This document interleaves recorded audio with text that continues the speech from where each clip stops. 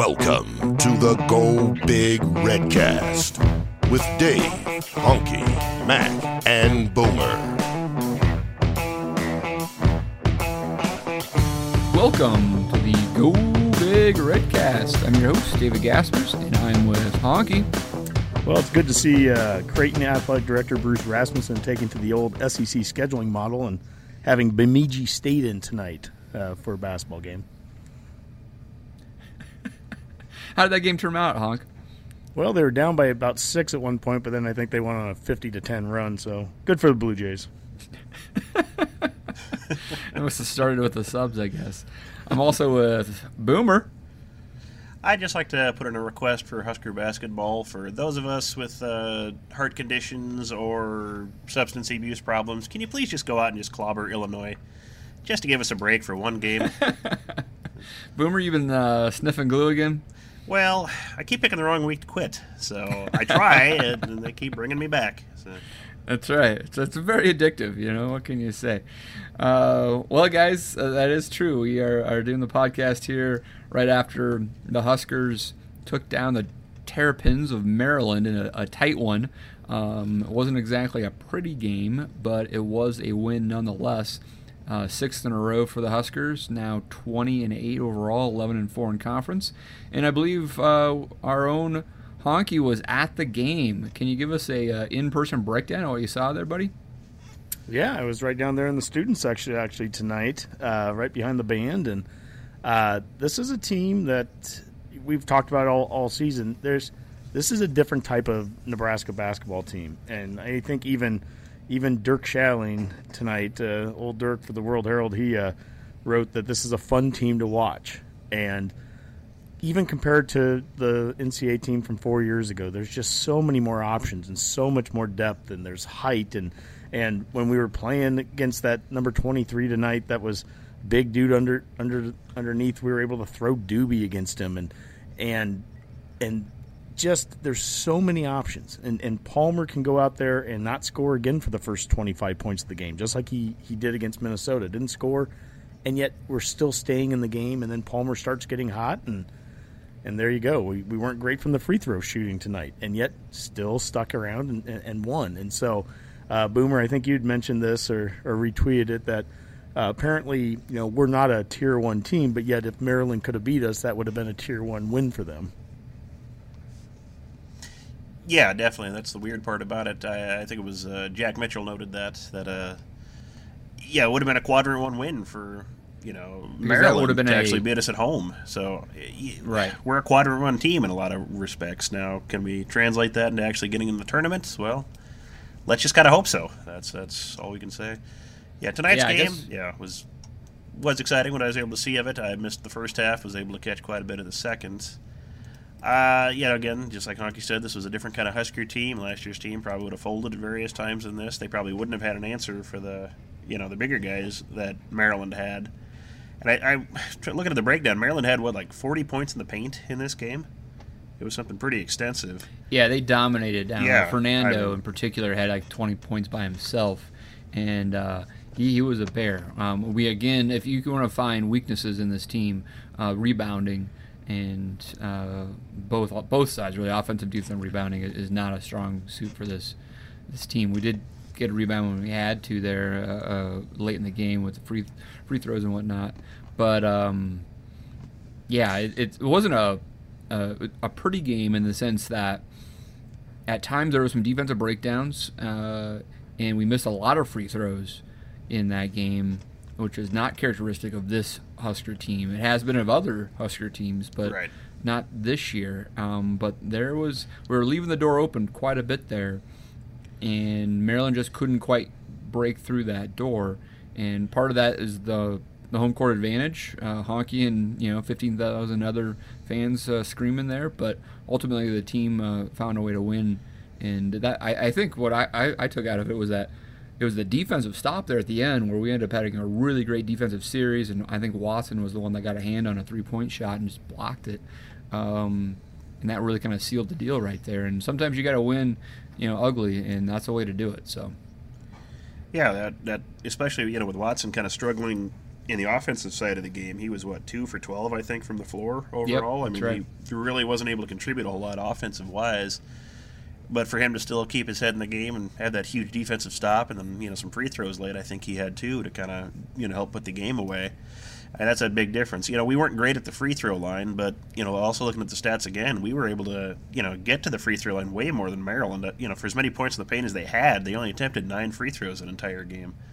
So, what defense we were playing, at least we were fairly disciplined with it, not giving them, too many, 3-point plays, out of the points they had. So, there's some positives there, even though there were some struggles, but, I think one of the things that's a little frustrating about as this season's going down is that we're so consumed with whether or not we're going to get to the NCAA tournament for all the right reasons as fans, obviously. But I think what's getting lost in this is historically how well we're doing just overall. Like, forget RPIs and forget who we beat and who we haven't.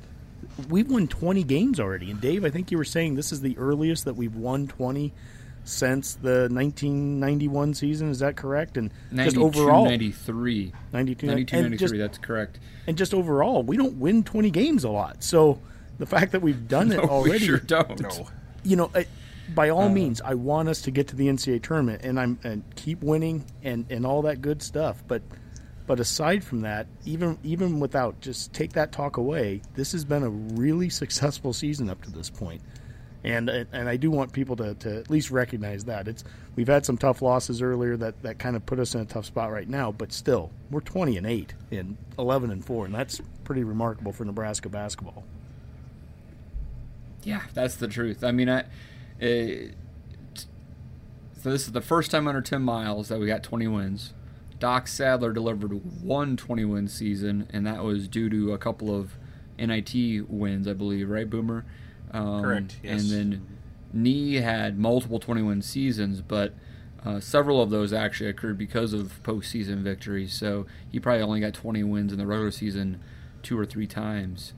And so we're on pace here.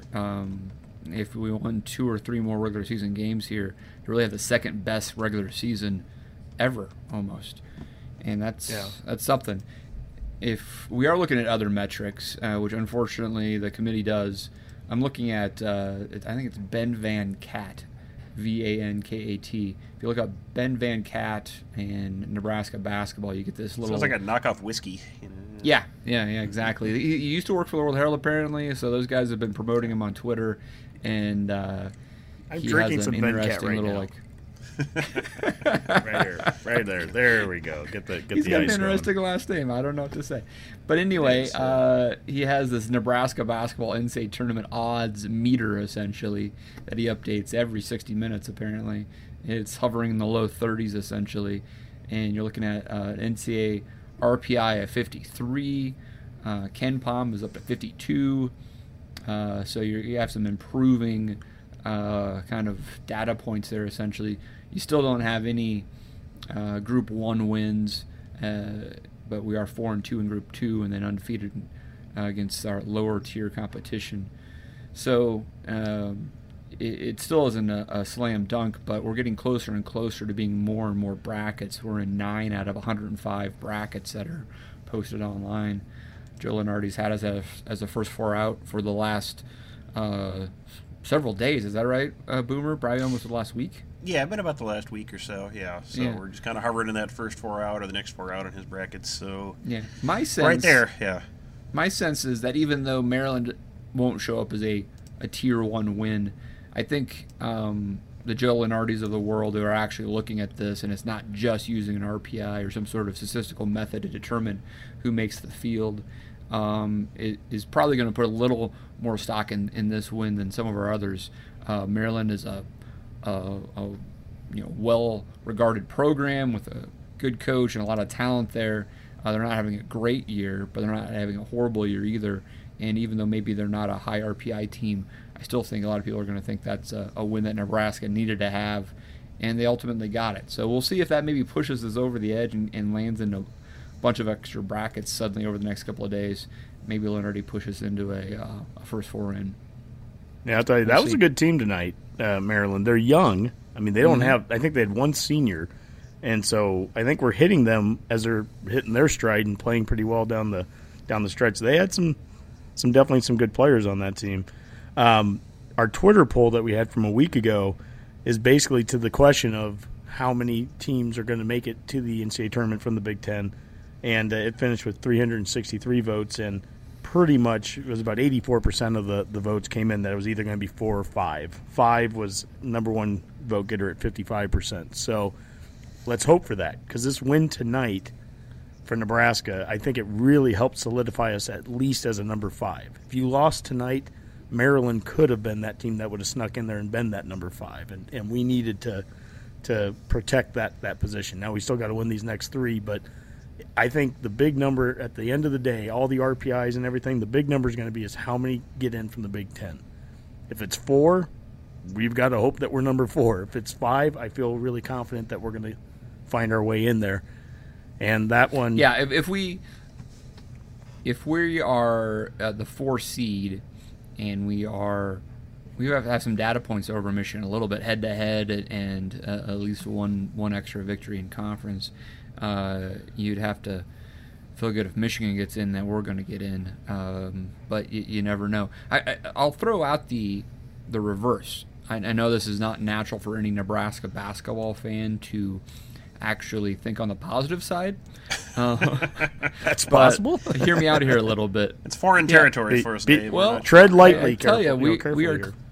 Here. Yeah, I'll go slow so you guys can understand what I'm trying to say. So we are a bubble team right now, and we've got a lot of work to do to get into the tournament. But let's go ahead and hypothetically say that we win our 3 final regular season games. We are 23-8, 14-4 in conference. We are the 4 seed in the Big Ten tournament, which is a double bye. We don't play till Friday. 3 potential games in the Big Ten. You then would have an opportunity to win some games in that Big Ten tournament. We're on our head, if we just get a 23-8, we'll get in. I don't care if we lose in the conference tournament or not. Well, let's think of this team is about as hot as you could possibly get at that point. Let's go ahead and say they make the run through the Big Ten tournament and they win 3 more games. Suddenly, you have 3 quality wins on your resume. You no longer are just 23-8 and 0-6 versus the Group 1 RPI. You are 3-6 against the Group 1 RPI with 3 quality wins, beating the likes of a Michigan at a neutral site, a Ohio State, and a Michigan State. I don't know, whatever. Where is Nebraska seated in the tournament at that point? Dave, are you sure you haven't been sniffing glue tonight? I mean, is this something we can... Wow. Because I'll pause right there. You're right. It's Yeah. like, wow, how would that happen? But if we're talking about this team being able to deserve to be in the NCAA tournament as an at-large bid, the committee thinks to themselves, can this team win a game in the NCAA tournament? They want to select teams that they think can win in the tournament if it's going to be an at-large bid. And so if we don't think we can win a game in New York, why should the committee think we're going to win a game in New York, right? And if we can win 1, why not win 2 and 3, right?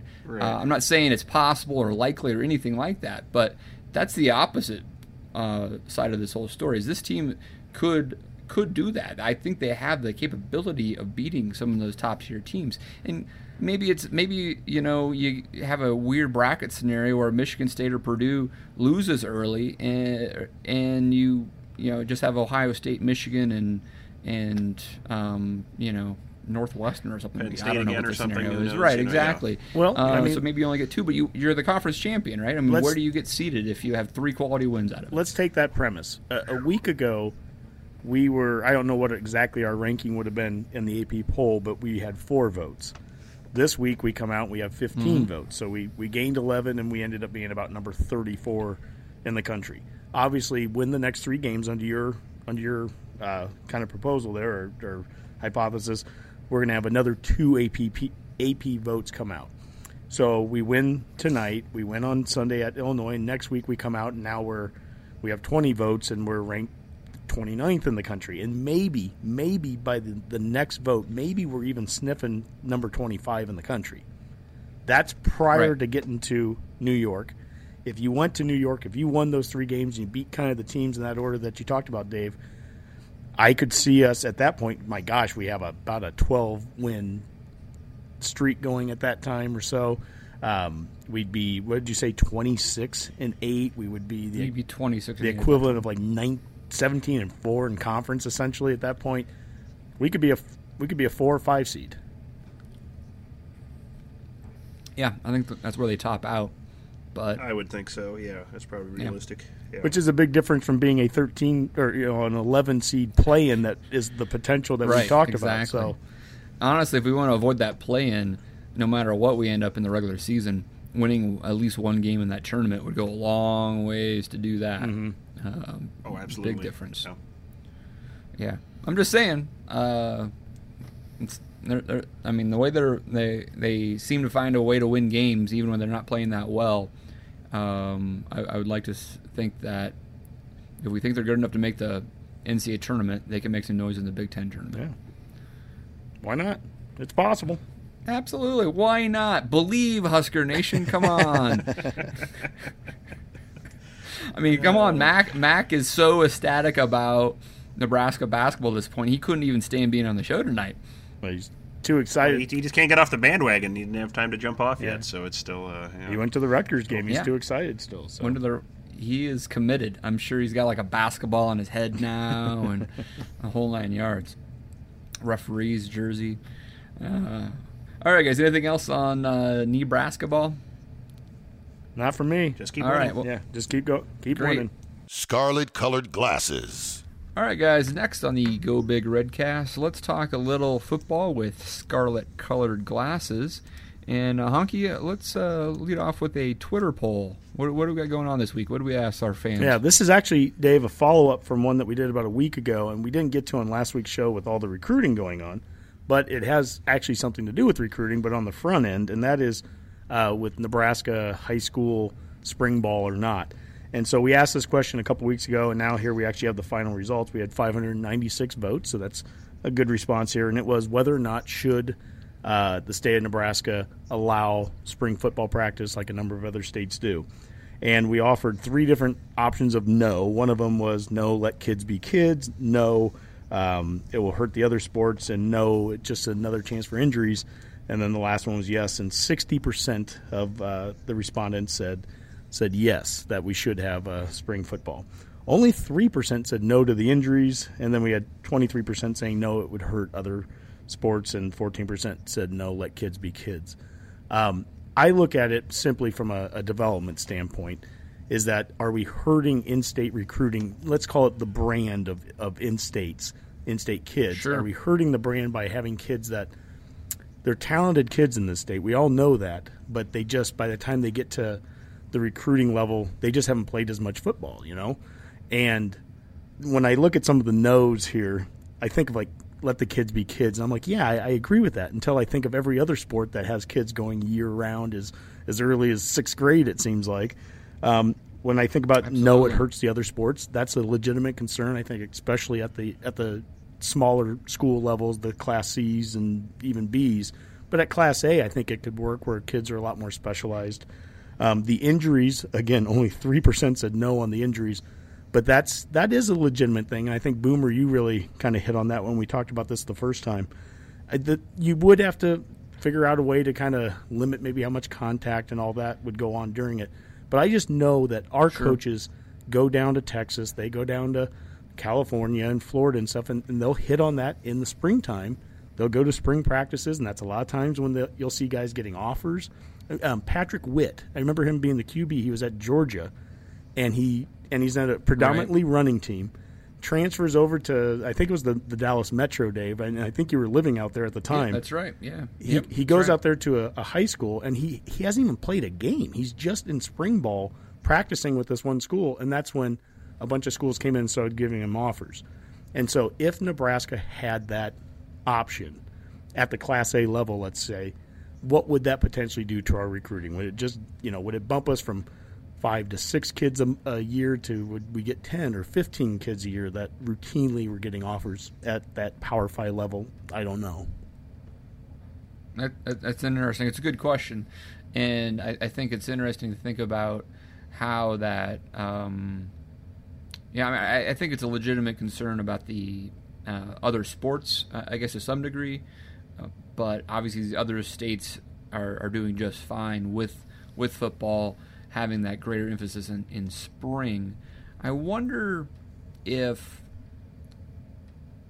you would compare our Nebraska high schools today and what type of offenses they run compared to what they ran when Osborne had been running the I for 2 decades, and how much similarities or influence having that type of offense at Nebraska influenced Nebraska coaching staffs at the high school level to run similar offenses, and how far that's drifted apart in the last 2 decades. Honky, any idea on that? I think we'll find out a lot more about that even with the coaches clinic that we'll go to. Is that absolutely to your point, basketball, or sorry, not basketball, just sports in general in this state, they tend to funnel down from the state university down to the high school level. You see it in volleyball. Why are we such a volleyball powerhouse at the high school level? Basketball, go back to the 90s under Danny Nee when we were running a very specific style of offense up and down the court, and then you think of those Nebraska Bison teams that we used to have, those All-American teams that were playing in the summertime, and they would go to Vegas and then to those tournaments, and they would beat the best schools or the best teams that came together from California and Texas and so on. So, I think that there's some truth there. And in football, definitely we've talked about the style that we're going to be playing, I think can funnel down a lot easier to the high school level in Nebraska than a pro style can. So you have that. One of the things that I think that's intriguing. Yeah, go ahead. Well, and one of the things that to hit on with this is that this isn't just that it's not just that California and Florida and Texas, the big states, are doing spring ball. Connecticut was like they have an option there, and so that's just one of those other states. And I don't know if you looked it up, Dave, but what's going on in Colorado. But if Connecticut can at least give an option to schools, I'd like to think that Nebraska could at least do that. Not forcing anyone to, but is there a potential to allow schools, especially at the Class A level, to be able to do it? I don't know. I think it could make some sense to look into. And Boomer, what are your thoughts on it? Yeah, what are your thoughts? I swing the other way on this. My understanding, I'm not sure how many states absolutely run, spring ball. I think last time I looked, it was about 16 or so, and most of them are the, traditional, state powers of football. The Texas, the Georgias, the Floridas, Alabama does. And then you've got, states like Connecticut and I think Vermont allows, spring football. And I'm not sure if it's really helping their recruiting footprint, things like that, or the quality of their players to an extensive degree. And states like Ohio and Pennsylvania, as far as I know, don't have spring football, and they seem to be able to, churn out a decent amount of recruits there. I mean, they are available. And I think we touched on this the last time we talked about it, and I think all the 3 no choices he offered in the poll, I think, are all very legitimate concerns that you need to have with football. Do you need to let kids be kids? I think we kind of lose sight of that sometimes here. And you'd mentioned, the people that, all the other sports, even in 6th grade, all of a sudden you're in club volleyball or club basketball all year round. And, I'm not a big fan of that either, and I know, Mac last time around, he was even, railing against that as well. He's kind of opposed to that whole mentality. You've got to let kids have a chance to try all these different things. Just because they like it in 6th grade doesn't necessarily mean they're going to like it when they're a sophomore, or, maybe they'll find they were a better fit for a different sport as they kind of grow up. I mean, these kids are still growing in junior high and high school. There's a lot of time to develop differently. Heck, maybe you're going to be better suited to a different sport by the time you're a senior than you were, finishing junior high or in middle school. And I think there's also a risk where I think it's been touched on in certain articles before, where if we're just having these kids constantly doing the same basic sport year round, that actually can hurt them. It can lead to more injuries because you're constantly doing the constant repetitions of the same things. You're not using different muscles, different developments, having them grow in different ways, what different sports would provide. And that can actually be detrimental to them in the long term. And football, I think, is really susceptible to that as well, with concern about concussions. We touched on that last time too. There's been pushes in states lately to limit the amount of full contact practice in various states just because of concern about concussions and concerns about parents letting kids play the sport at all. And that's not just football. But I've even seen calls for reducing the amount of headers that are allowed in soccer. or even eliminating that altogether. And I think we're just going to, all of a sudden throw spring football into this. So you're going to even get more concern from parents saying, okay, we don't want our kid, getting hit in the head for, half the year. Sure. In high school, you're going to totally lose these kids altogether. I think that is a big concern, a big risk.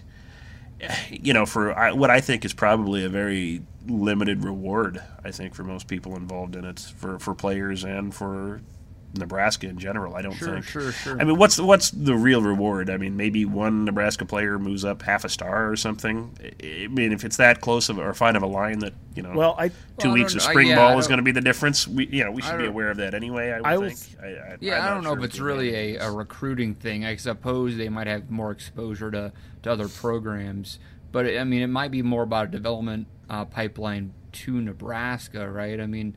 And a lot of these spring balls, we talk about, Texas, for example, the 7-on-7 culture there is immense. I mean, they're not playing contact football the whole time. A lot of that is non-contact drills, which there's a whole nother conversation on whether that's valuable or not. I'm sure Honky could jump in on how much he likes or dislikes 7-on-7 stuff. But so I mean, there's different ways to do this where you don't have to actually be increasing the wrist to head injury. But I think your points are very valued there, Boomer. I mean, the culture is changing immensely on how that's done. So I had a buddy he's coached for about 20 years out in California. Now he just moved out. Now he's coaching in Virginia. But California, that's where 7-on-7 is as big as you'll find it. And his thoughts on it are about what mine are. But Boomer, to your point about kind of the recruiting piece of it, probably the biggest difference that's going to help Nebraska recruit Nebraska kids now, or getting Nebraska kids, more exposure, is probably at the end of the day doesn't have anything to do with spring ball. It probably has to do with Nebraska recruiting Nebraska. That's the thing that builds up the brand. If Nebraska is going after its in-state kids, if it's going after the Snodgrasses and the Garrett Nelsons, and so I'm not just saying a Frost thing. Those guys obviously got offers from Riley. But if we're going after and we're finding more of our own guys, it's probably not as big of an issue. But if we weren't, and this is what's happened in the past, when we weren't, it really became tough for kids. Like, they had to go out of their way to get noticed and recognized. So a Cameron Juergens from Beatrice would have to basically drive all the way out to St. Louis to go to a rivals camp to finally even start to get recognized on top of. That's the closest they had a camp to correct. Go to, right? And so a lot of times it's almost as much about exposure and just getting more reps, being more prepared when you get to the college level, so that it's not that we don't want Nebraska kids to be known as the ones that they're not as ready they're not as college ready because they haven't been playing as much. And so even though there's only 18 or so states that are doing it right now, they also are the states where probably 90% of kids are coming from. So, again, I don't have an exact number for you. If Nebraska averages 5 to 7 kids a year that are going some kind of Power 5 school, is it worth it if it jumps to 10 to 15? I don't know. And if it does jump to 10 to 15, I'd like to think it's almost not even going to be because of this. I think it's going to be because Nebraska now is starting to be the school to really go out and identify kids, and we're going to grab them anyways. I'd like to see Nebraska every year get the 5. I said that a year ago. I'd love to see 5 a year, kind of as just a good average, be in-state kids that Nebraska's going after. So.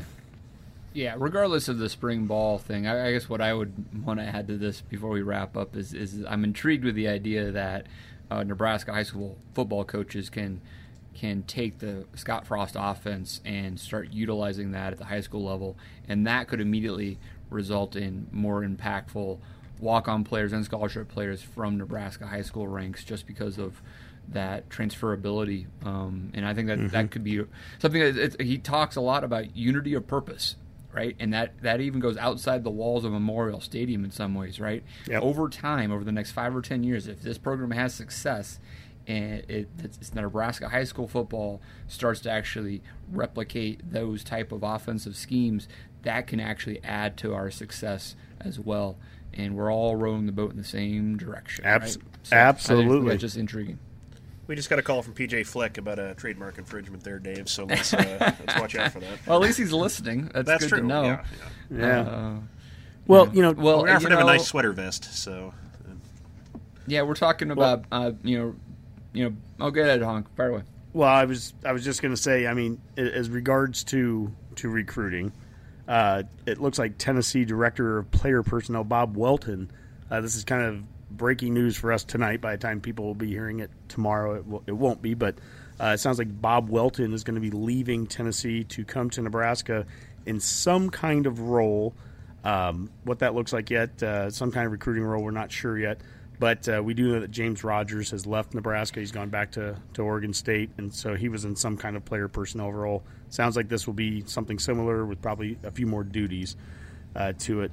So what does Bob Welton do at Tennessee right now? He's the director of player personnel, and he's been there through, I think, a couple of coaching, or at least, well, he was there at least through the Butch Jones years. And one of the things that I guess he wanted to work with Frost if an opportunity arose, so an opportunity has arose. This is a hire from Frost. And other than Matt Davison, this is kind of the second time that Frost has made a hire that we know of at this point that's outside of the UCF tree. Interesting. So we don't really know what he's going to be doing, but it's a player personnel recruiting type role. It could be a recruiting coordinator type position, something like that, right?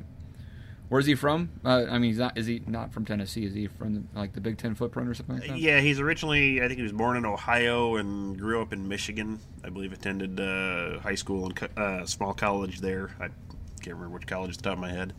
But had some connections to Eastern Michigan and I think a few other smaller schools there. So he does have intriguing. And I think he was a scout for the Browns for about a decade or so. So that's a good omen.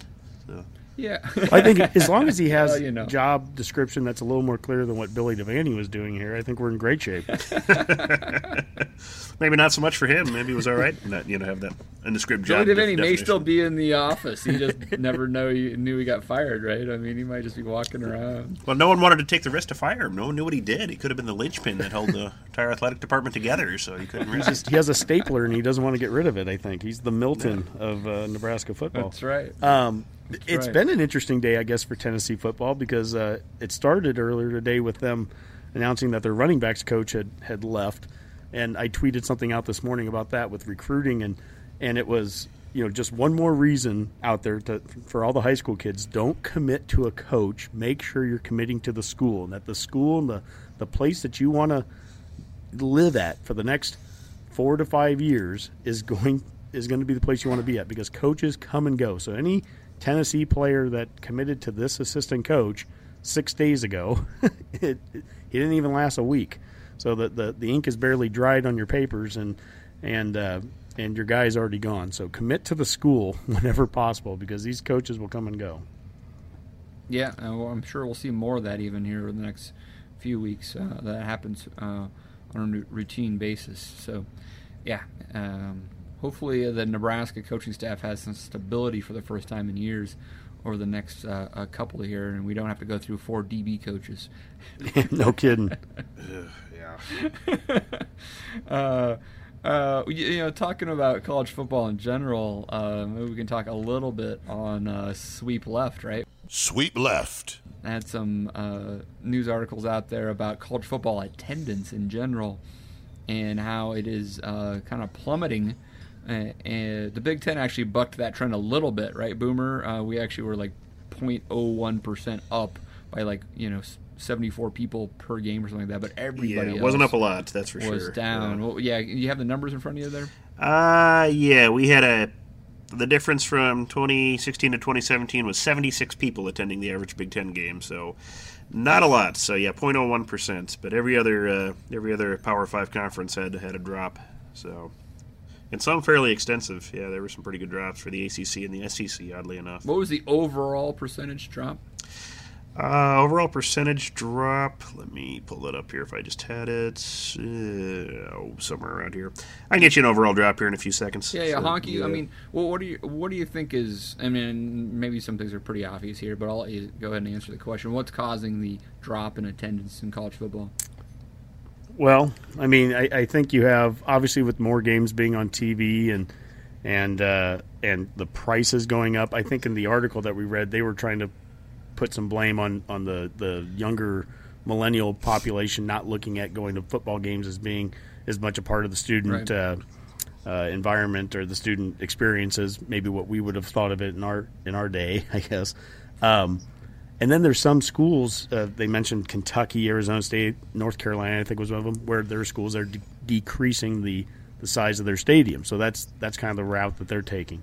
I think one of the things Boomer would talk about, and I'll give him a chance here, is give them something good to watch. And right now, scheduling-wise, Nebraska is not even to our own fault. The Big Ten has set us up to where one year it's really worth buying season tickets so you can watch Ohio State and Wisconsin and Iowa and all that. And then you have next season where we're scheduled to play at Wisconsin, at Iowa, at Northwestern, at Michigan, at Ohio State.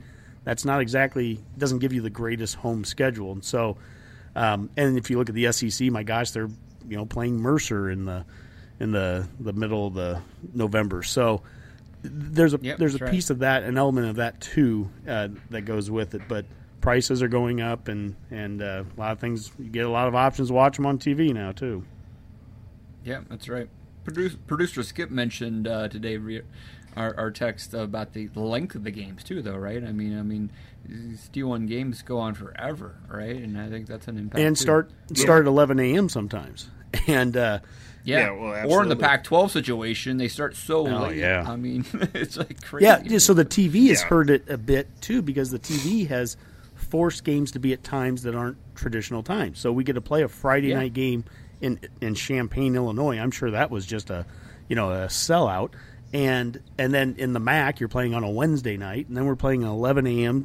And then to your point, Dave, you're playing at 10 p.m. like we did that time at Fresno, and that's all to accommodate TV. And so you can only accommodate TV so much without it eventually at some point affecting probably the what's going on in the stands. And that even feeds over into the bowl games, because we looked at that. The bowl game numbers have gone down as well, and we're kind of like, well, duh. I mean, I think we looked up, there's 35 bowl games in 2010, and now there's 40. They've increased 5. The Popeyes by Bahama Bowl is not packing in huge crowds. They're packing in the stadium. The stadium's 15,000, unfortunately. Right. Yeah, Skip said the average length of a Division I football game right now is 3.5 hours. Division II is 2 hours and 48 minutes. Division III is 2 hours and 40 minutes. So if you think about that, you're basically sitting around for almost 45 minutes in an average Division I game where there's not actually a game going on. It's a commercial break or a timeout or reviews for this or that or the other thing. That does kind of drag after a while. There's only so many times you can watch a Pepsi bottle fly around a stadium or listen to some Dorothy Lynch advertisement before you just, okay, I've tuned all this out. And why wouldn't I just want to stay at home and flip to a different game on TV during this? That's a big challenge. It's hard not to do that. It is a challenge, but I'll tell you what, Boomer, isn't that all the more impressive with Nebraska that we've continued to sell things out? You have a spring game like now. You said, though, it's the Frost effect. That's why no one else. I was going to ask. Let's just say Frost didn't happen, and we ended up keeping Riley because he managed to sneak in 2 more wins or something.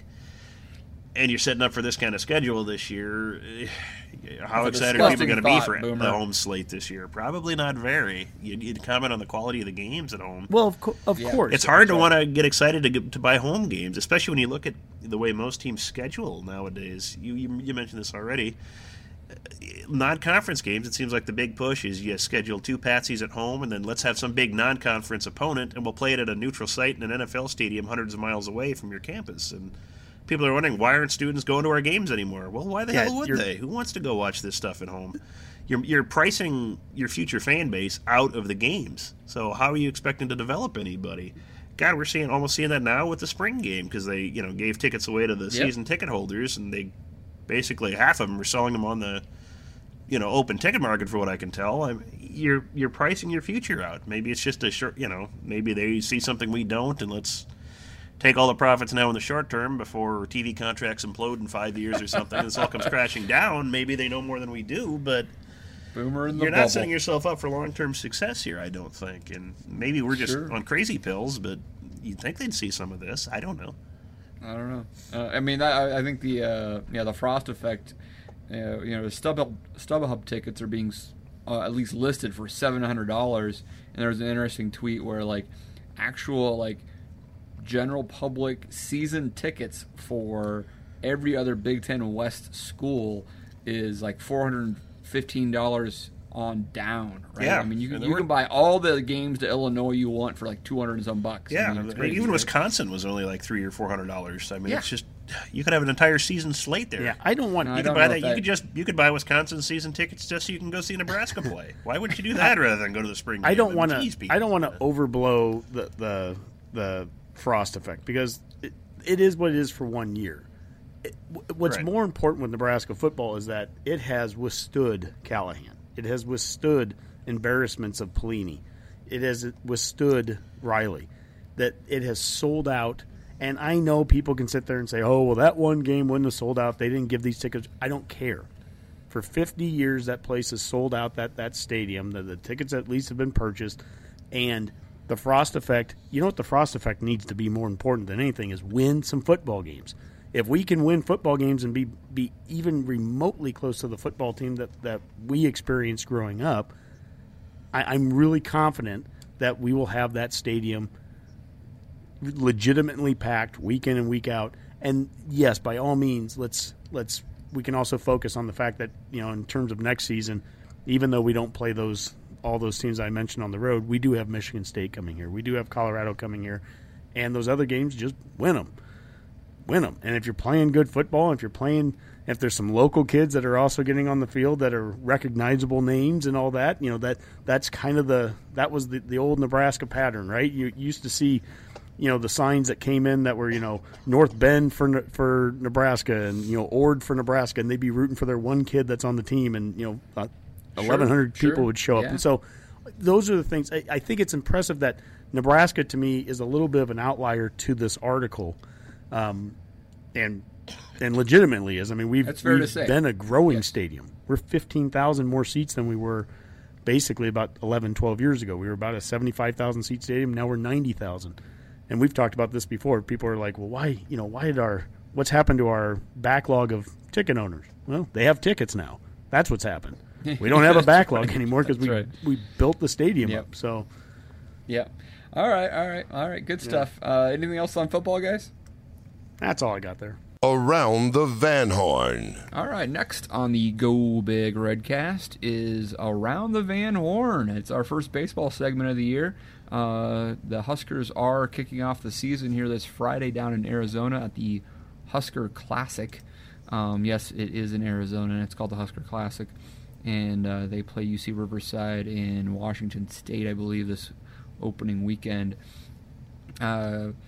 You know, I think this team has a lot of potential because we have some key returning starters like Luis Alvarado, who will be starting this year and has a lot of potential there to be a Friday night starter with a lot of heat. And hopefully we see Scott Schreiber and a few others really have some of their best seasons.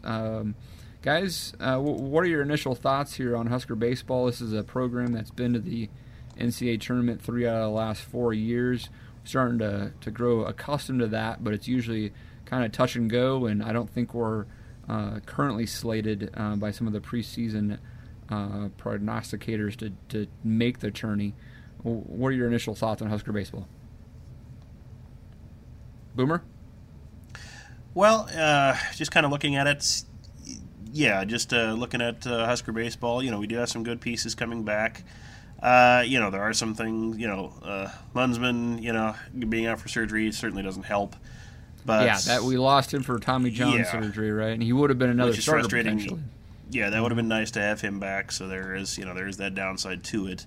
But we've got some pieces back. I think we'll be in good shape. The Big Ten is really I'm not going to say it's winnable for us, but it is a conference where we can make quite a bit of noise, and it's really a conference of about 6 teams, and then everyone else is just kind of scrubs. I mean, really only about. I mean, really only about. Gotten better. It has, but in all honesty, there's probably about 6 teams that have a legit chance to do anything of consequence in it, and the rest are just placeholders. They might as well be Wisconsin, you know, for a lot of them. So, you know, there is potential there. And actually, surprisingly, as much as I make fun of the Big Ten for scheduling in every other avenue of the sport, or any sport for that matter, we actually do get quite a few breaks as far as the Big Ten conference schedule goes this year. When I talk about most of those top 6 teams, you know, the Nebraskas, the Indianas, Minnesota, Maryland's, we actually get all those games at home this year, which is surprising. We play pretty much all of them, and we get them all at home, including Iowa. There'd be another team I'd consider. It is a pretty good home slate. Yeah, it really is. If you like Big Ten baseball, you're going to get to see all the what should be the best teams in the conference, and we're going to get them all at home. So we do have a good chance to actually show what we can do and take a lot of these teams down. I think if we're going to take a good step as a team and make that NCAA tournament, which most people honestly aren't predicting us to do. I think, on paper, it's either going to be Indiana or Maryland, I think, are the favorites for the Big Ten. I don't think that's going to surprise anybody. And, you've got Nebraska, Minnesota, and even Iowa kind of, hanging around there. Mm. Yeah, Michigan. Try to make some noise too. Yeah, Michigan might make a little noise too. Yeah, I don't think we play Michigan this year, do we? If I remember correctly, I don't think we get them. So we're just kind of off on our own with that.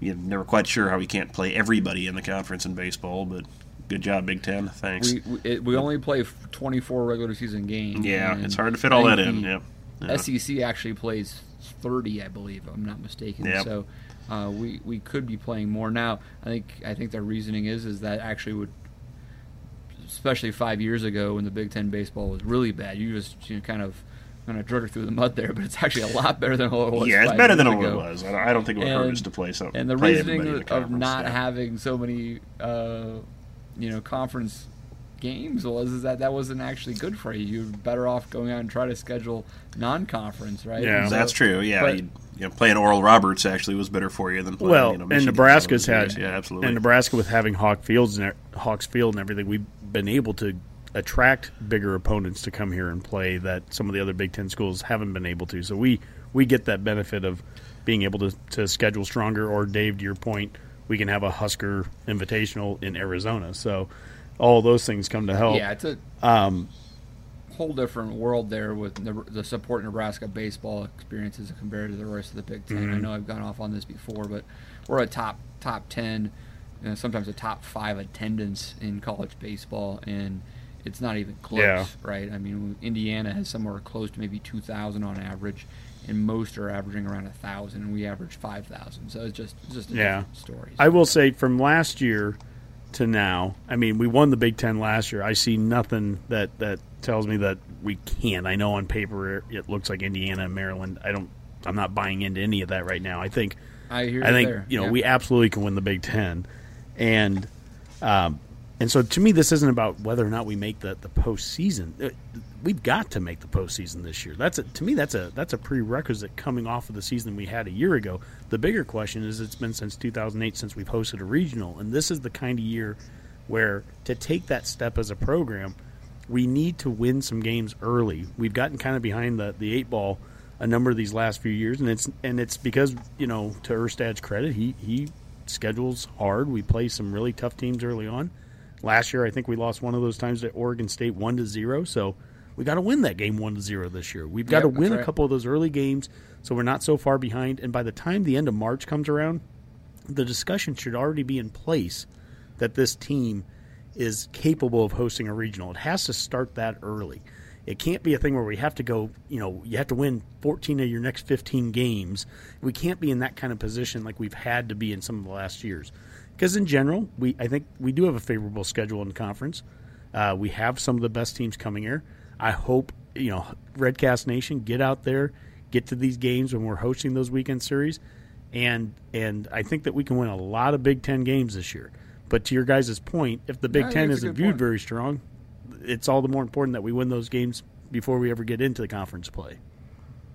I think there's an opportunity this year, to your point, Honky, that wasn't there in previous years. It's kind of a damned if you do, damned if you don't scenario here, in the sense that we've played kind of a murderer's row the first couple of weeks of the season in the past. We do have Oregon State again this year, which is, I think, a preseason top 5 team. I think number 2 at least in one poll in 2 games. But then it's Utah, Washington State, UC Riverside. We play a series at Wichita State. Those are all winnable games. We should not start 3-7 this year.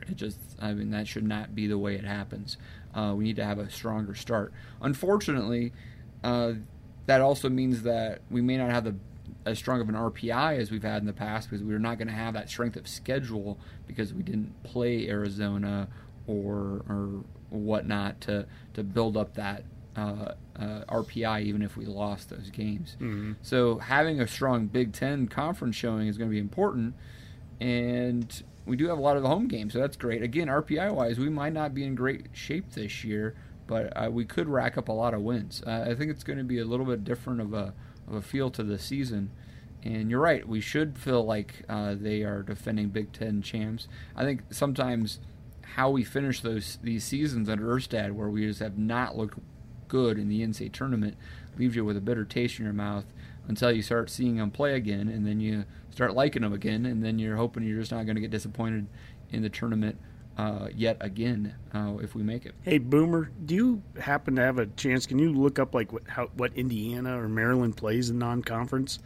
You know, there's some. Yeah, I can find out here. I mean, are there some I guess the question is, are there some opportunities for teams like that we know are going to be coming here and playing a series in Lincoln later in the year? Is there opportunities for those kind of teams to maybe get a big win or two that can benefit? You know, the Big Ten just needs an ego boost a little bit.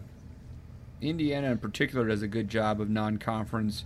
Because Indiana opens up at the Britain Resorts Baseball at the Beach series in Myrtle Beach, South Carolina, because of course they do, where they play Oklahoma, K-State, and South Alabama, and Coastal Carolina. So they've got a nice little slate of traditional teams. In the Snowbird Baseball Classic in Florida with Rutgers, Boston College, and Chicago State. Then they travel out to San Diego, or however the Germans pronounce it, I don't know. And then they just kind of settle into the typical, early season games of Pacific, Western Illinois, Northern Illinois, Wright State, things like that before they hit the Big Ten schedule. And they sprinkle in Butler and Indiana State, Notre Dame, Ball State. Do they play things Louisville? Like that in there as well. They typically do. Yes, they do. They do have a game versus Louisville, so just one. Yep. But yeah. They in the past have also gotten Kentucky on that schedule because of the proximity. So. Yeah, I don't see them getting Kentucky this year, so I don't see them on there. No. But that's one. Oh no, there's a single game versus Kentucky wedged between Minnesota and us, so there is one. Yeah, I take that back. So, and so I mean, we would benefit. This is a bit of a tangent, but Nebraska would benefit so much if Wichita State, for example, got good again. Yes, right. Yes, absolutely. K-State, who was good maybe 5-7 years ago in a top 25 program, was good again. Because or even they'd say it if Creighton was good again, puts a little run together. Yeah, those midweek games would suddenly have a lot of value, and we're just missing on that. And there's Creighton and Wichita State and K-State actually have fan bases that they care not quite as much as Nebraska, but there's a little hotbed here because of the College World Series and the interest in college baseball in general, just a little bit higher in this pocket of the Midwest, and we need those teams to get back to being good, and that would help us. All right, I think that actually reminds me of an article I was just reading on D1 Baseball on their preseason preview, talking about how the College World Series or the NCAA is looking to have stronger relationships with Major League Baseball, and how they might be considering staging some things in Omaha to bring things closer together. One idea out there was to have the Major League Draft in Omaha, probably right before the College World Series. I think that's an intriguing idea. Even as intriguing is maybe at the same time, they could have a Major League Baseball game at TD Ameritrade. And they've already done this with the Little League World Series. Last year, the Pirates and the Cardinals played in Williamsport for the Little League World Series. You could imagine the Royals or the Cubs or the Twins or somebody hosting somebody in Omaha. That could be pretty awesome event. Any thoughts on that, guys? Oh, I think that'd be something that'd be great, just for both ends of the spectrum, both for Major League Baseball and for college baseball. Especially for college, because that's one of the most frustrating things about college baseball is it's really not covered particularly well by major sport outlets. I mean, True. It's hard to find good statistics or good numbers or even scores half the time on even ESPN. It's just hard to get any sort of There's specific baseball websites, and if you don't go to those, if you don't go to those, you're not going to find anything, and it might be days till they update anything. Even the Big Ten, webpage sometimes doesn't update stuff for a week because they're put the second intern who's passed out from too much Schlitz or something, that in charge of that, and just having some major league push on their little cachet to it, I think would really kick things up, and I think it would be great for Major League Baseball. You kind of have that college tie-in. Major League Baseball, if you look at numbers, they kind of have been hurting in the national interest compared to other sports. They're really not America's favorite pastime anymore. They're clearly well behind, football and soccer, and I think they would benefit from a kind of a better relationship with the colleges and with, the average fan, making something like this more accessible, more interesting. It works with Little League. Why wouldn't it work with this? I mean, could you imagine you play a game in TD Ameritrade, you just put the Cubs and Royals in there for one of the interleague games. I mean, my goodness, they'd sell that out, and there'd be a line out the door for that. That would be outstanding. Have something like that there. It'd be easy to televise.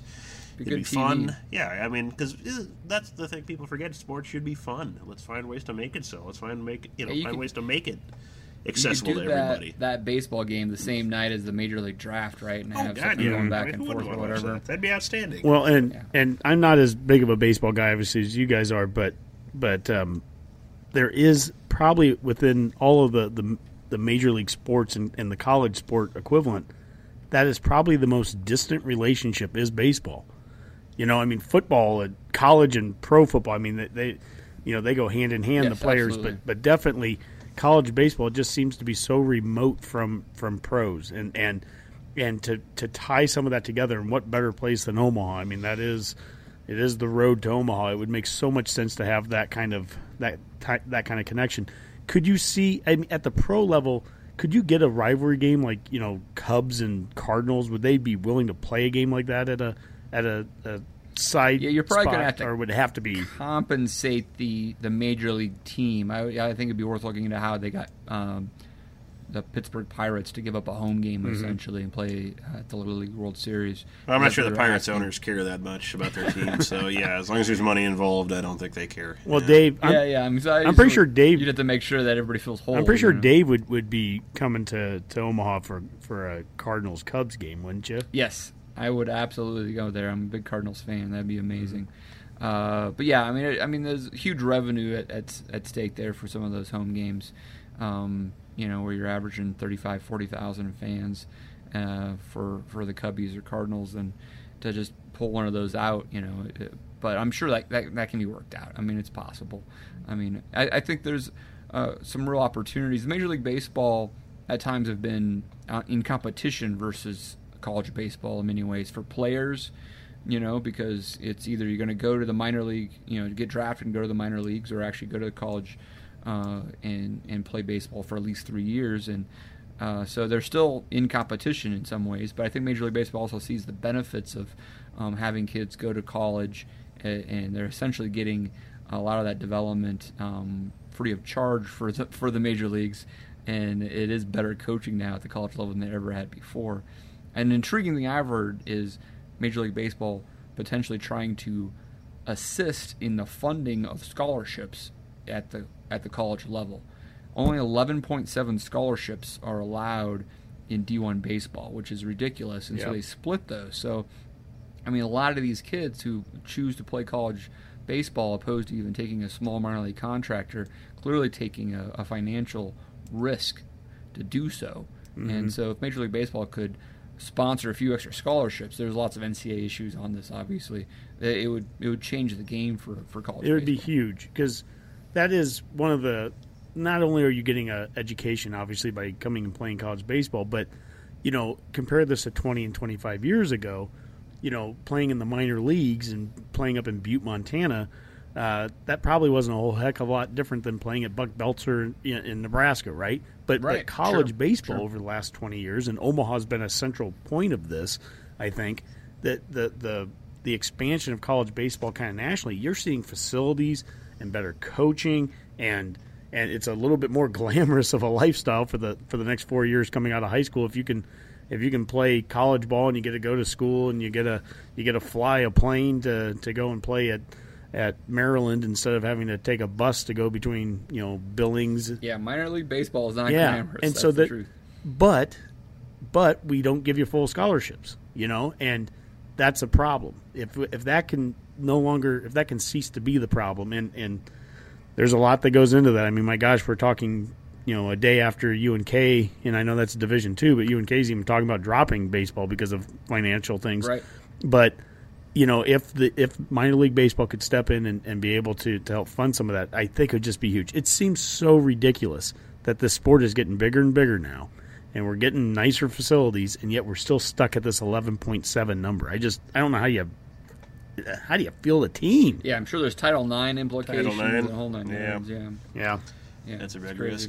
crazy. Sadly, hockey, Butte, Montana lost their minor league team back in 2000. So Butte Copper Kings. So the Copper Kings. Oh my gosh. Yes. I thought that was Bemidji State.